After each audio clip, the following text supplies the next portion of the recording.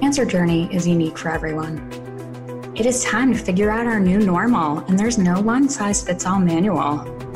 Welcome to the Cancer Cliff Notes podcast with Jen Cochran, because surviving is just the beginning. Welcome to episode 19 of the Cancer Cliff Notes podcast. I'm Jen Cochran. My guest today is Dana Hudson. She's the founder of Cancer Champions, LLC, helping individuals and families gain clarity in the confusion of a cancer diagnosis. She compassionately consults, educates, and facilitates for individuals and their loved ones as they navigate a complicated healthcare system, empowering them to make life-altering decisions with confidence. Prior to founding Cancer Champions, Dana amassed a wealth of oncology expertise over a 25-year career within the biopharma industry. She combines her unique knowledge of the healthcare system with her compassion for people experiencing a disruptive diagnosis to provide private medical navigation and educational seminars. Dana is a Campaign Zero Families for Patient Safety community educator and immediate past president of the National Association of Women Business Owners, Greater DC. Today I'm excited to have her share the value of engaging a private advocate, as well as her immense experience and some resources in this industry of a cancer diagnosis. Today, my guest is Dana Hudson, the founder of Cancer Champions, and I'm really excited to have you here today because I think what you do is so important for survivors and for patients who are surprised or shocked or frightened by a diagnosis. I think it's so important to know that there are people like you who step in the role of advocate and can really help to guide and reduce the fear. I'm a big proponent of approaching our diagnoses from a place of power and information and not being in that place of fear. So I'm really excited for you to share with the listeners today about how you got started on this journey and to tell them a little bit about what Cancer Champions does. Jen, thank you for having me. I'm humbled to be asked to be on your podcast. So thank you so much for the opportunity to educate more people and as to what a private health advocate does and specifically what Cancer Champions does. You had asked about how I entered into this profession, and I will say I'll go ahead and tell you my story. I wanted to be a physician, at least I thought I did. My grandfather was a doctor, my grandmother was a nurse, and I thought that was the route I was going to take. And then I went to college and I'm in my head thinking pre-med, and I met up with organic chemistry, like many pre-med people do. And it weeded me right out of the pre-med program like it's supposed to. I just couldn't do it. Found that I had a much higher aptitude for business. So I went into the business school and I ended up graduating with a marketing degree, but I love medicine and science. And I didn't want to drift too far away. I took my business skill set and I pursued a career in, back then it was pharma, it was pharmaceuticals. There was no biotech, anything. It was pharmaceuticals. I'm kind of old. And I stayed in that scientific realm for my whole career. So I did all manner of jobs while I was in that I did sales, I did thought leader development, I did marketing, did some reimbursement, did some patient advocacy work, and ended my career at Genentech, which is a big biotech company, working all in oncology, which is most everybody on this podcast knows it's just the study of cancer. Was happy, loved my job, met lots of people, had lots of great opportunities, and then my father was diagnosed with cancer 3 years ago. And so I saw firsthand what it's like to be the daughter of somebody with cancer and to be the caregiver. And it became very clear to me just how frustrating it is for people that don't have some healthcare literacy, know who to talk to, understand the disease. It's all of those things that you said, Jen. It's scary. It's frustrating. It causes lots of confusion. There's so much confusion. And you just can't make good choices when you're scared to death and confused. from that experience, I decided to quit my big biotech job and I started Cancer Champions 2.5 years ago. Since then, this profession is developing. There now is a board certification to be a private health advocate, and I took that last spring, and now I'm a board certified private health advocate, focusing primarily just in the cancer space, helping people just, like you said, who have had their lives disrupted by this diagnosis, help them gain clarity in the confusion through education and guidance and support so they can make decisions with a clear head and with confidence moving through their journey. That's how this all evolved. So important. I have found in talking with people and in talking with patients on my own journey, there's this idea, and I think generationally, do you see differences generationally with different segments of the population in terms of how they approach the healthcare system and how they approach the advice that they receive? I do. So my parents' generation, which is my dad, they were very much, and especially growing up with a physician in the family, they were very much, we're going to listen to what the white coats say. They know more than I do, in this situation, and they're the expert. And so we're just going to do what they say. Our generation, my generation, I'm older than you are, I feel there's a little more skepticism and a little more of a willingness. They're not afraid to sort of dig in and do their own research and, do their own thing. The problem with that is what cancer does to people is it renders us all equally, for lack of a better word, equally ignorant. Like, it doesn't matter how sophisticated you are. It doesn't matter how many degrees you have behind your name or what, it doesn't matter. It renders almost everybody helpless unless you speak the language, understand what is going on, and if you don't have somebody to help you do that, you can be on the internet researching all day long, but if you don't know what you don't know, you don't even know what you're looking at. So it's a very different disease in the sense that it does render almost everybody kind of helpless. Would you agree with that? I would. I was in a slightly different position, which gave me kind of a different view as I was going through my own journey and seeing other people going a similar journey at the same time. Mm-hmm. I had worked with breast cancer survivors, specifically cancer survivors on a whole, but a number of breast cancer survivors specifically. And I had done a thesis paper on working with breast cancer survivors. So I had researched all the surgeries and I had a good idea of the impacts to the body and the impacts of chemo and the impacts of different drugs and the need for understanding when you take prednisone that you're at risk for osteoporosis, because a lot of times people know they're taking calcium, but they don't know why. Right. Sure. So I found myself educating my clients from a movement perspective, like on arm sleeves and the potential risks, even before I became a lymphedema therapist. So when I went through my breast cancer journey, the first thing I said to my surgeon was, she was getting ready to do the biopsy. And the first thing I said to my surgeon was, we're just going to take them off and I'm going to get an upgrade. And she laughed and was like, well, let's see what we're dealing with. And I had read my MRI and my MRI said 95% chance of malignancy, and which shook me. Yeah. When I saw that, like I knew, right. When I picked up the paperwork, I knew. Right. That was the way it was going. I knew I had 3 spots. I knew they were all small. But when I saw that 95%, I was like, oh, yeah. Oh, that's real now. Yeah. But because I had that background, yes. It was a much different place for me. It was very easy for me to say, before I had to make this decision, yes. This is the decision I was comfortable with. So you're a perfect example, Jen, of what we do.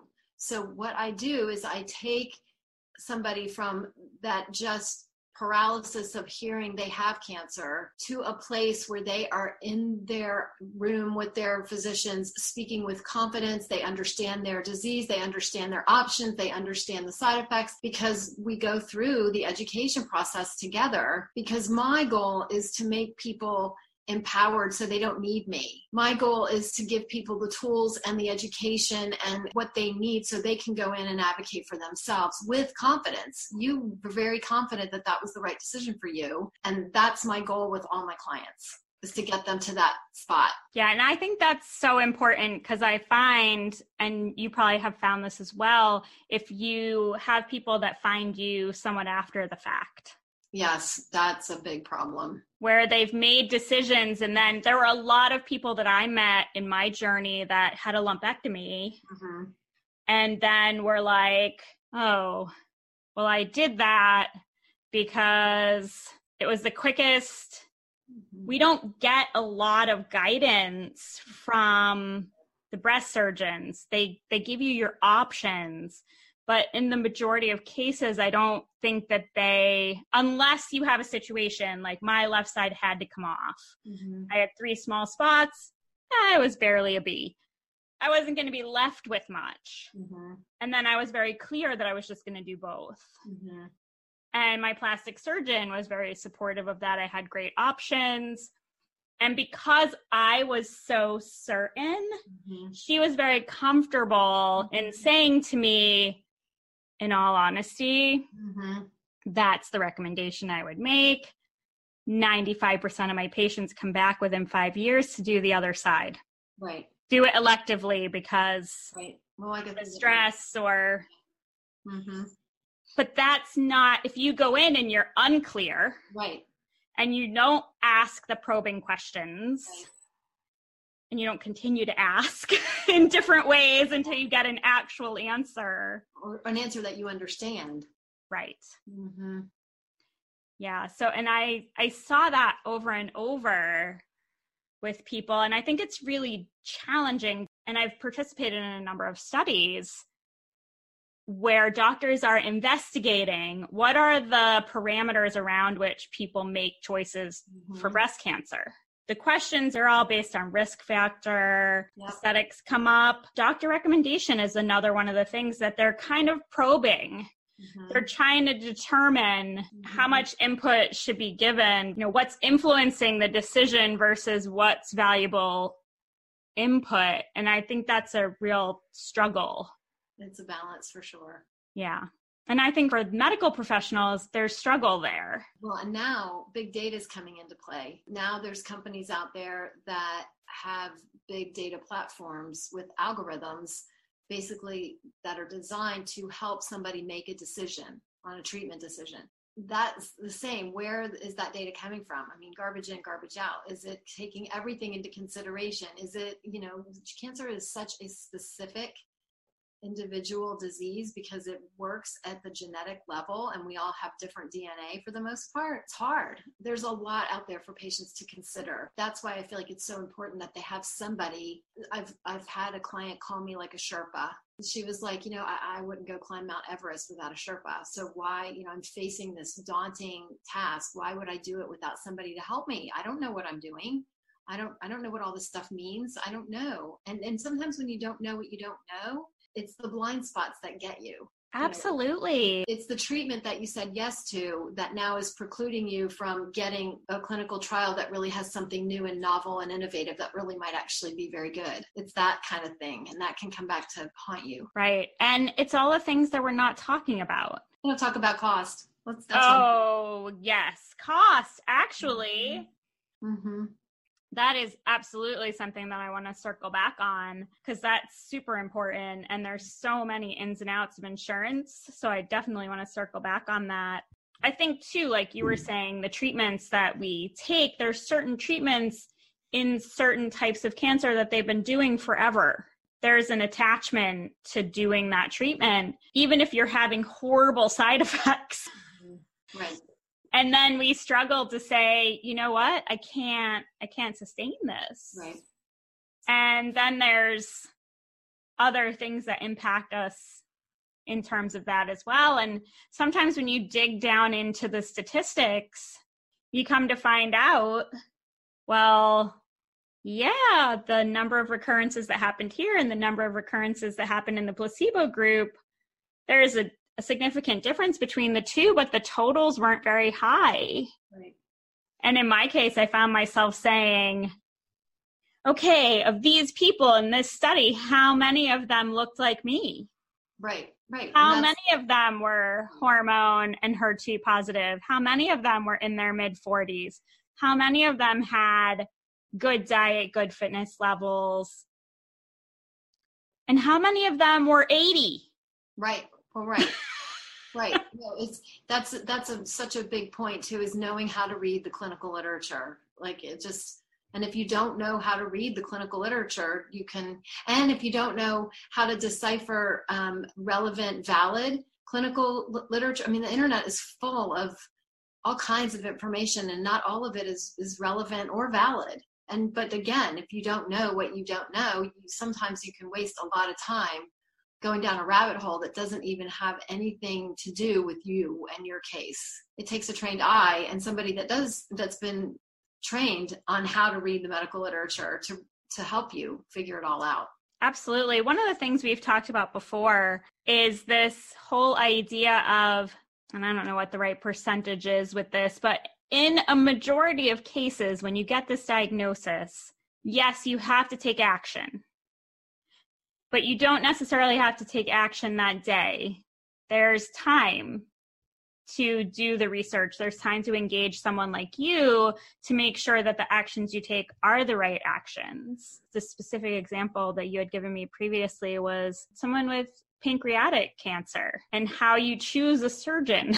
Yeah, pancreatic cancer, ovarian cancer, like you just don't want to go to anybody GYN. You don't want to do that. You have one chance at having a really good surgery. You want to make sure you go to an oncologic gynecologist so they know where the cancer hides. They know where to go get it. I'm so glad you brought that up about time, because that is one of the things I tell my clients all the time. It's so scary to get that diagnosis. I mean, Jen, you know, right? So I haven't had the diagnosis myself, but I've been with plenty of people that have. And it's frightening. You immediately, I want this out of my body. Like, I need this out of my body right now.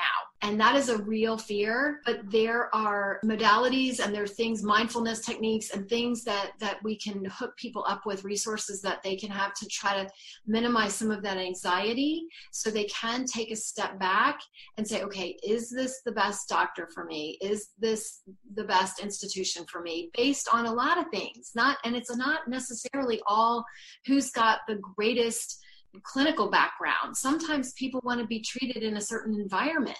So you take all of those things into consideration. But my point is, you don't have to go to the medical oncologist that the surgeon referred you to. If you go and you don't click with that person, or you don't like the office, or you don't like the staff, or there's something that you just don't like, you can take a step back and do your research and be a smart healthcare consumer. People spend more time researching a car than they do their healthcare providers. And again, it gets back into that, they must be smarter than me. I'm not a doctor.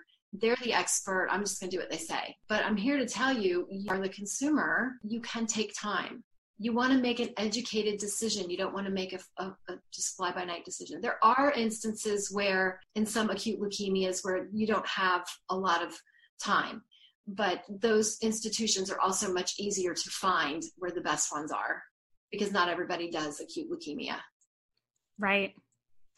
So I definitely want to talk more about the navigating the insurance and healthcare professionals. So we're going to take a quick break, and when we get back, we are going to talk more about that. Stay with us. Enjoying the Cancer Cliff Notes podcast?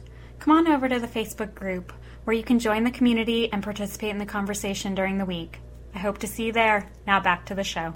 Hi, I'm here with Dana. We are back talking about Cancer Champions and the benefits of having an advocate. Dana, I'd like you to talk a little bit about the benefits of having a private advocate versus an institutional advocate or a nurse navigator. I know that the medical community is starting to go more toward that nurse navigator kind of third party to your medical team. So talk a little bit about the benefits of having an independent advocate. Great question, Jen. So just to provide a little context around how this all even came about, positions of a nurse navigator or a case manager or an oncology, nurse, whatever they want to call it. They have a variety of names, advocates, navigators. It came about because the healthcare system has become so complex and disjointed, and everybody's working in silos, and it was born out of necessity to just help people get through a healthcare system. I mean, we all are familiar with these big healthcare systems. For us here in the Northern Virginia area, Inova is the big one. The institutional navigators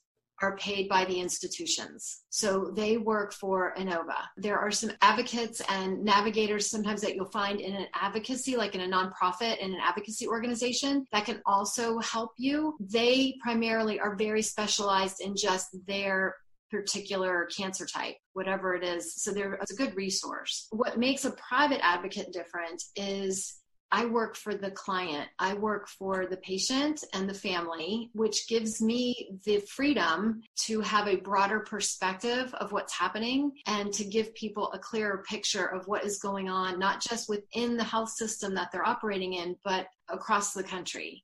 And so that's the benefit that you get with a private advocate. And with me specifically is you get the benefit of all of my insights of 30 years being in oncology, in the medical field, in these hospitals, in this system. I have lots of insight through a lot of different systems. That's the primary difference. It's not an adversarial position.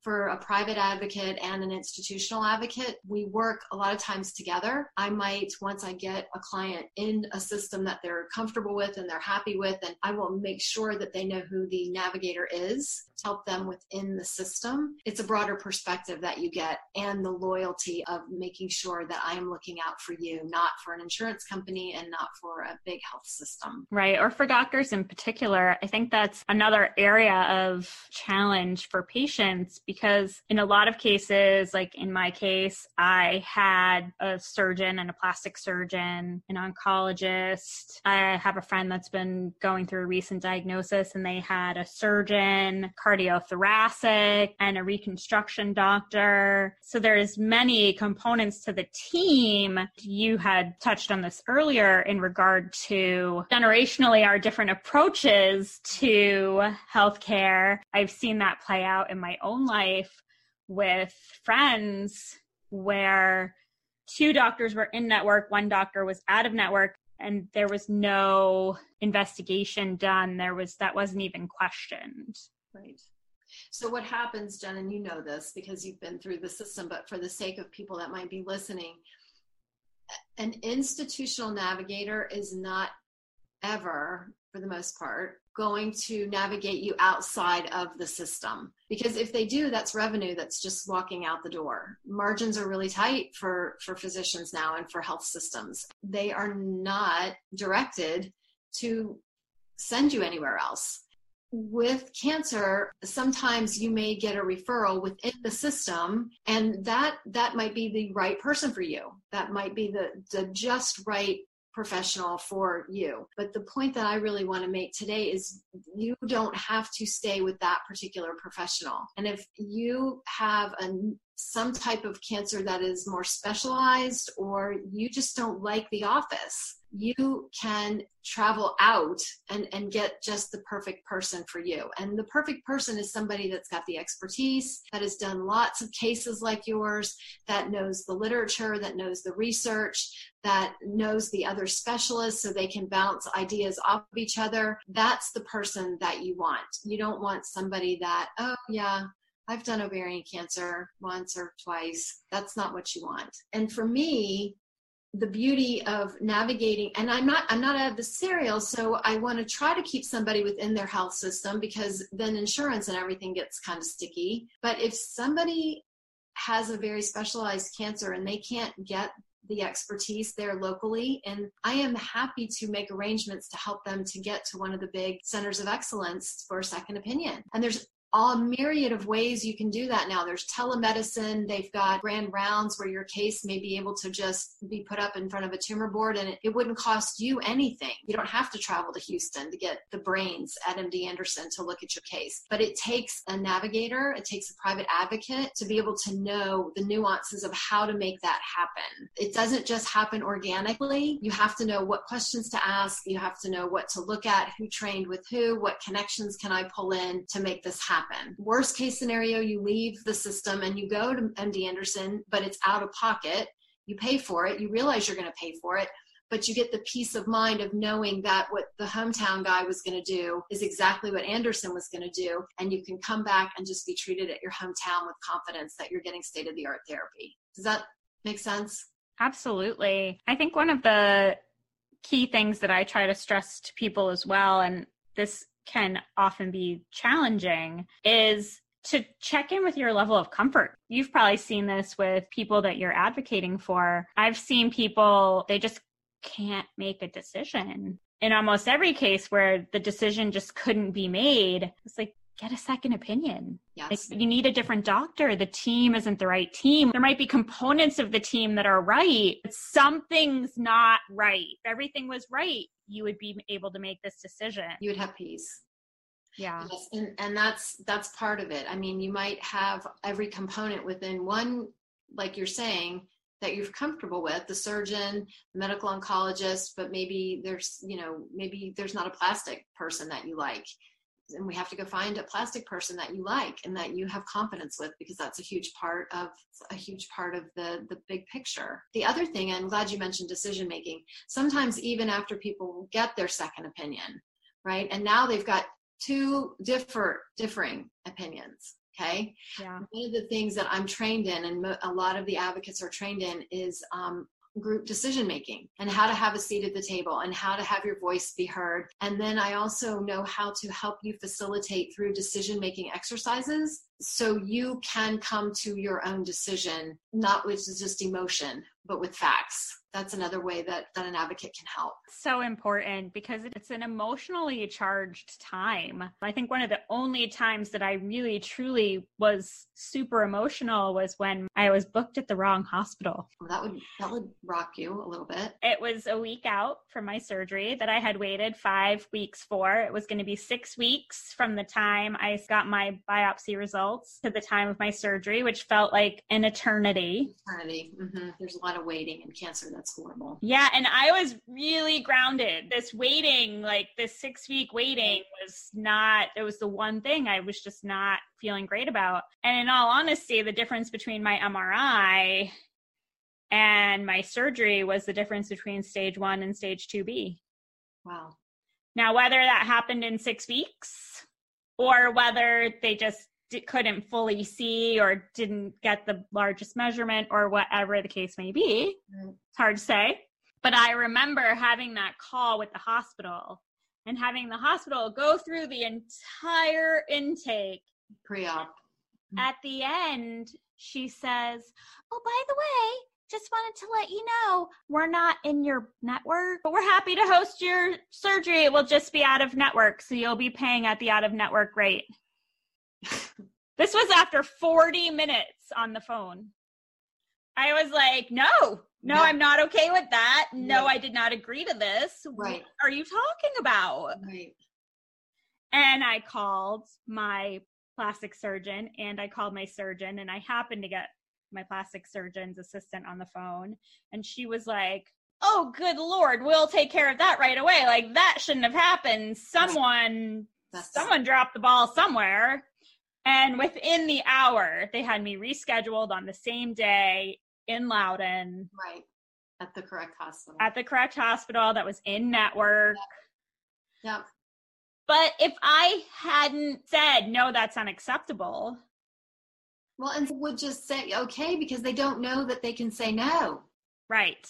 This is a huge problem. Yeah, Jen, this is my whole thing. If it could just boil down to one little thing. Like when I said, remember, it doesn't matter your socioeconomic status. It doesn't remember your educational status. It doesn't matter how old you are, how young you are, how tech savvy you are. It doesn't matter. If you don't know what you don't know, you are going to be blindsided by something. And you, just on this podcast, have given us a myriad of examples of how things can go sideways. And if you weren't you and already had educated yourself due to, your job and what you do, you very well may have fallen into some of these traps. Absolutely. I was having a conversation with my insurance provider this week because I have a low level of lymphedema, but I do have lymphedema in my affected arm. I have a very physical job. Yeah. And I'm a physical person. I'm a runner. Yeah. I need compression garments that work. Yeah. You have to replace them every 6 months.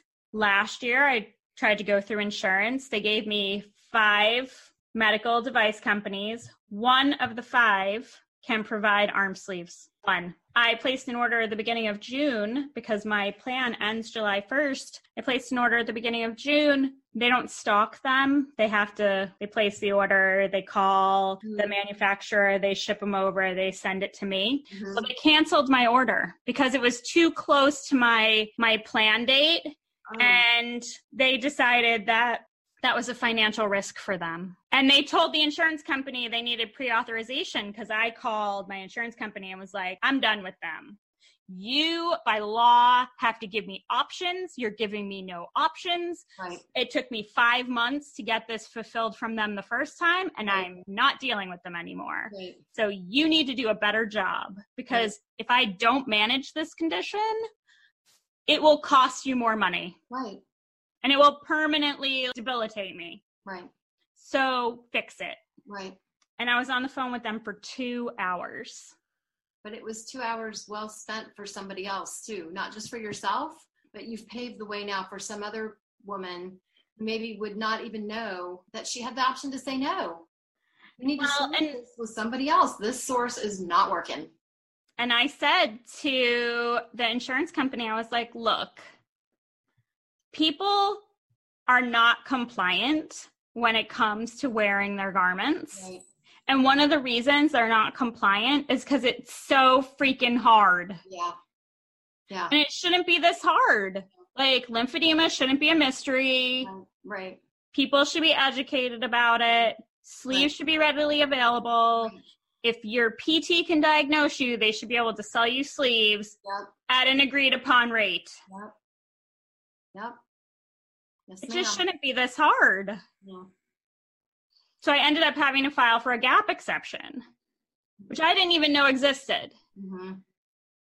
But after 2 hours, they finally were like, oh, we've called every provider within a 30-mile radius of your house and all of our national providers, and no one can provide that for you.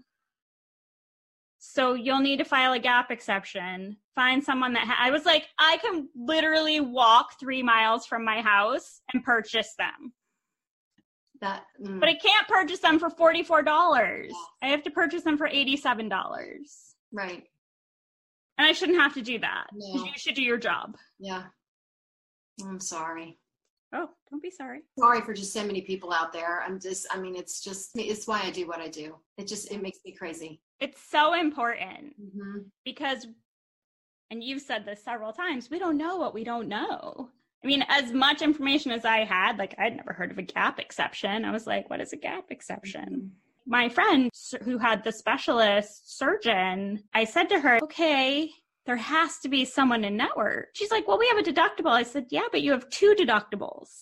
I mean, a network deductible and an out-of-network deductible.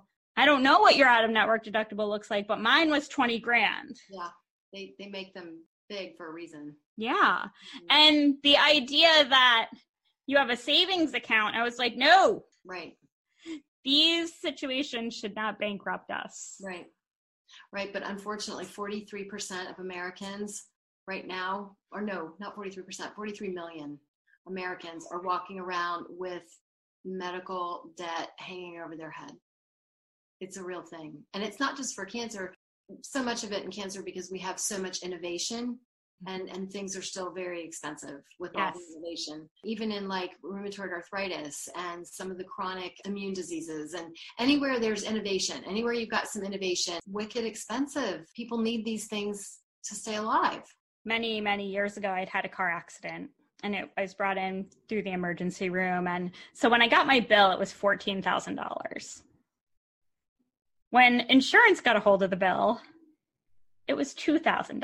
Yeah. So having gone through that experience many, many years ago, when I had my diagnosis, I started a spreadsheet and I started tracking because I'm very passionate that we all need insurance. I don't care how old you are. In the case of my knee injury, it was a car accident. My health insurance was the primary payer. I was at fault through a strange series of events. My health insurance was the primary payer for that incident. So I started keeping track. When my husband and I got married, I switched over to his insurance. Herceptin under my affordable healthcare plan cost $7,000 a treatment. Now that was a life-saving, and as a life-saving for HER2 positive patients, I got it every 3 weeks for a year. You can do that math. It's $7,000 a pop.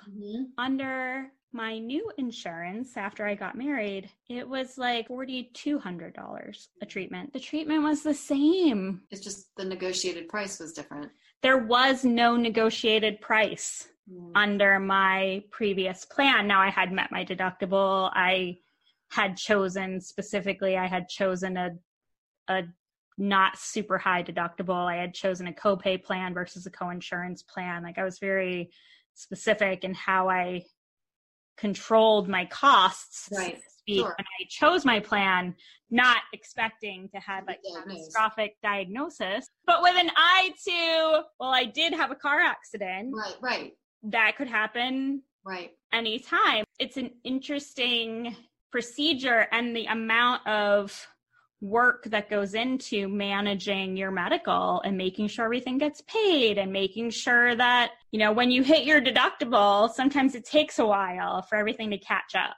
So you're getting bills that you don't necessarily have to pay because you've hit your deductible, but they haven't all gotten submitted. And it's a whole management thing that I think we just aren't even necessarily aware needs that kind of care and feeding. It's one of the things that I advise my clients, that, you know, you always have people that come out of the woodwork that want to help you, right? There's people in your family, friends, people want to help you. And I mean, I kind of have kidding, but I don't really mean it because I know people mean well, but there are only so many casseroles you can eat. So that is a fact. So I tell my clients, make a very specific list of what practical things that you truly need. And one of them is put somebody on billing.